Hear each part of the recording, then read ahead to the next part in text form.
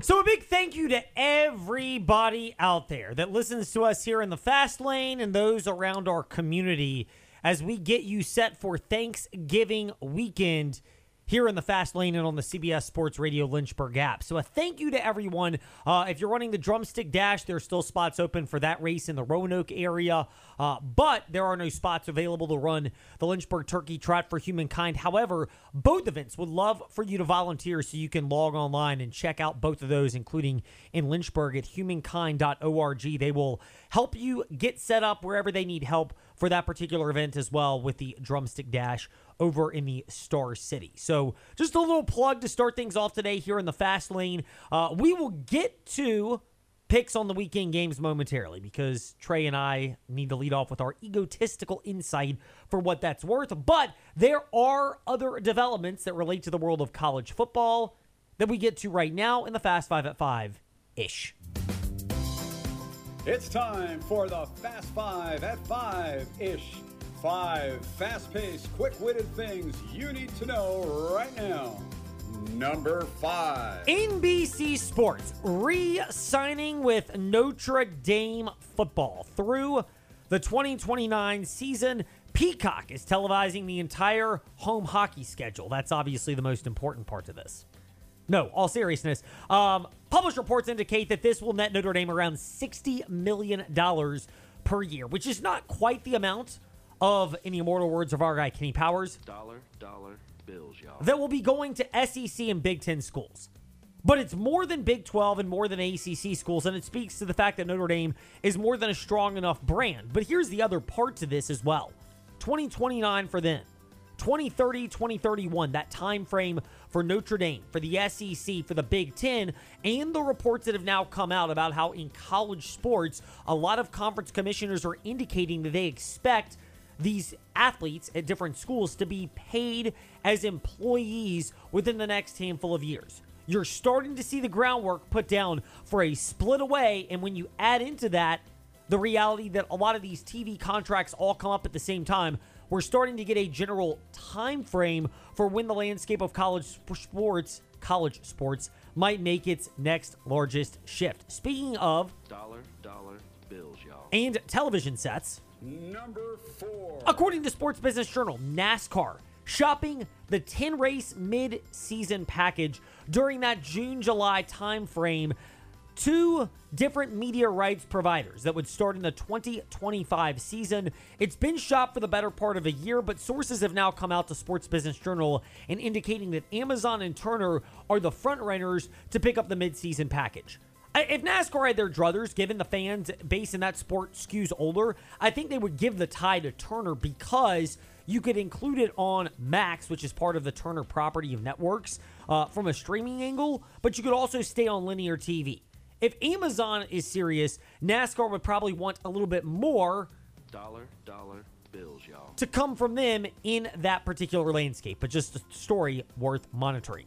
Number 3. We'll, of course, look at the JMU Dukes and how they bounce back from their disappointing loss that ends the chances of them, at least at the moment, of getting into a New Year's Six bowl game a little bit later on here in the Fast Five at 5-ish, or after the Fast Five at 5-ish. But according to Mitt Whitener, who is a respected sports law insider in analysis, it appears that Virginia Attorney General Jason Miyares is still aiming to sue the NCAA and seek a temporary restraining order and injunction that will allow the Dukes to play in a bowl game this year.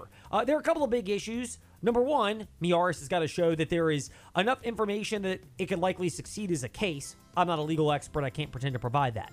And here's the other one. Is the push behind that irreparably harmed by JMU suffering their loss? And of course, irreparably harmed, JMU would have to be irreparably harmed without the temporary restraining order. Again, I don't know how to prove that, but if you look at the momentum behind something like this, it does take a hit when you suffer a loss and no longer are the undefeated team, where it seems even more absurd that you might be left out of postseason play and postseason contention. Not to mention the fact there may not be enough bowl-eligible teams, and JMU may find their way into some bowl game without that, and it would be harder to argue that they would get a better bowl game if JMU were somehow bowl-eligible and also able to compete for a Sun Belt Conference championship. Number 2. Two nuggets on the Liberty Flames. One, They are now in that college football playoff. They came in at number 25 in the latest college football playoff rankings, 2 spots behind the Tulane Green Wave, who are the highest ranked group of 5 team. There's a debate whether or not Tulane is gearing up for UTSA this weekend, or whether UTSA, or Tulane for that matter, might have coaches with 1 foot out the door at this time of year, making that a challenging game to project, to say the least. But from Liberty's standpoint, you'd love for both teams to be disengaged, and maybe the underdog UTSA can make a push to knock off Tulane and solidify Liberty's potential to move up the rankings even further, which leads us into the other topic. And number 1 on the Fast Five at 5-ish. This according to Brandon Marcello of 247 Sports, but Jamie Chadwell has been ruled out at Mississippi State. Sources tell him and a couple of other reporters at 247 Sports as a potential candidate. Notice how that was worded, though. Jamie Chadwell has been ruled out at Mississippi State. That doesn't mean Jamie Chadwell was actively pursuing this job. That means in their initial vetting process of candidates, Mississippi State gets to save face and say, hey, maybe we didn't want Jamie Chadwell all along. Never mind that he might not have actually been interested in Mississippi State. And again, I don't pretend to believe that he'll be at Liberty forever. I think their jobs that could open up, and Mississippi State will have a lot of... No, not Kenny Powers sound bites, not that one, but instead this one. Dollar bills, y'all. To throw at a guy like Jamie Chadwell. But the pressure is higher, the chance for an upside to win is greater, and there may be places where you can get your feet wet in the Power 5, soon to be Power 4, without that level of pressure. That's why this news does not shock me. And there is your Fast Five at 5-ish. So we pivot away from that to the Liberty Flames as we look ahead to our votes of confidence after we keep receipts. It's time to keep receipts. We told you we coming. We told you we coming. You thought we was joking. And guess what? We keep receipts. God bless you, America. To see how right or how wrong Ed and Trey are with their picks. Do you believe in that? Huh? Oh, no. All right, Trey, how did we do last week? I did great. 13-13, stayed 500, 123, 115, and 5. Ed, 9-17. You're now 119, 119, and 5. I take the lead. My best, Washington, App State, Florida, and the Birds. Worst, Liberty. That backdoor hurt me. Tech and UVA both hurt me. For you, UVA, good. I will give the bad beat of UMass. Shout out Scott Van Pelt. Florida, we both picked to cover against Missouri, and you picked Maryland actually to cover against Michigan. At your worst, Oregon State, Kansas City, North Carolina, and left hand up. Yeah. Which I told you the Giants were going to at least be competitive. They won the game. Yeah, that was probably the least compelling one, and it certainly puts head coach Ron Rivera on the hot seat. By the way, if you're looking in faraway places, not available in Virginia because we're sticks in the mud on this type of thing, but you can bet on the next coach to be fired in the NFL. It is worth considering for Ron Rivera, especially if you think they get blown out in Game 2 of our NFL sort of triple header tomorrow on the CBS Sports Radio Lynchburg app. But if the Commanders lose tomorrow, there's a longer runway to get rid of Ron Rivera, especially Friday or Saturday, as you head into the next week. So if you're thinking of the next coach fired, looking at the coaches tomorrow, it's doubtful. Green Bay, Detroit certainly won't. Dallas is not with Mike McCarthy, and then certainly San Fran and Seattle are not getting rid of theirs, but Washington could. Just something to keep in mind, which is a convenient way, of course, Trey, for us to look at the games that will take place tomorrow, starting with the Green Bay Packers at the Detroit Lions, a 12 noon airtime on the CBS Sports Radio Lynchburg app. 7.5 is the number, 47.5 the point total. Green Bay, the underdog at Detroit. Oh, you didn't even play the Oh, yes. I guess I might as well do the votes of confidence intro. Nothing provides the intended inspiration quite like a vote of confidence. The confidence I think that the team has. Winning makes you feel good, it makes you confident. Now, here's our votes of confidence, inspiring you with the certainty you're seeking. All right, Trey, what I meant to say before, or after playing the sound bite, not before.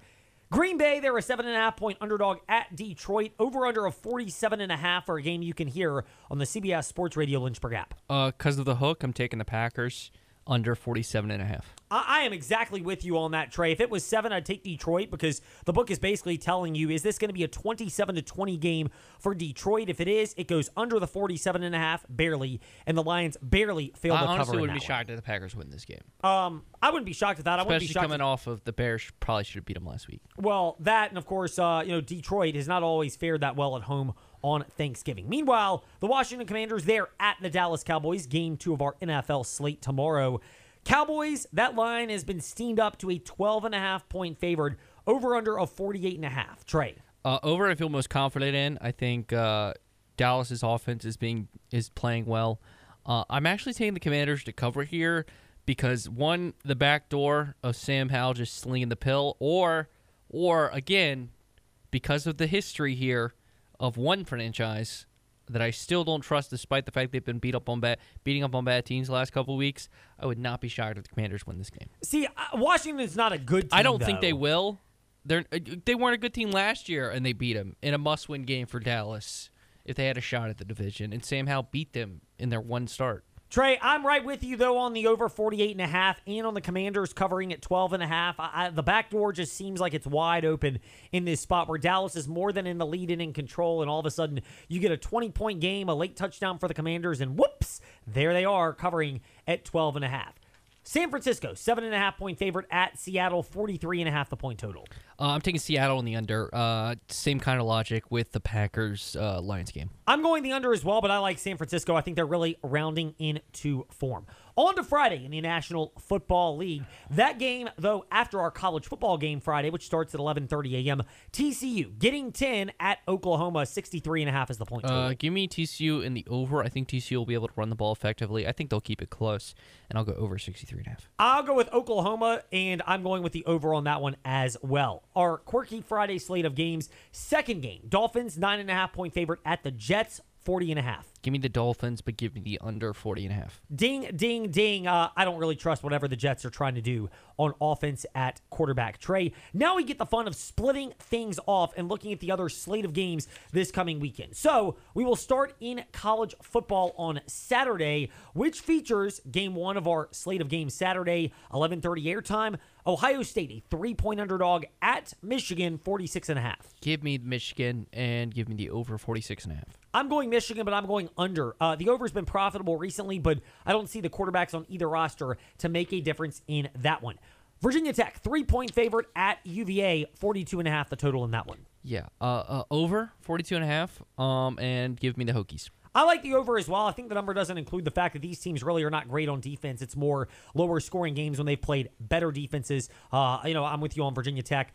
Virginia, prove it to me you can win a game like this since it's only happened once in the last 22 years. Shifting away from this trade to other games taking place this coming Saturday in college football. Liberty, 16.5-point favorite at UTEP, 56.5. I said earlier this year UTEP was better than Sam Houston State. I think I've been proven right on that because they beat Sam Houston State.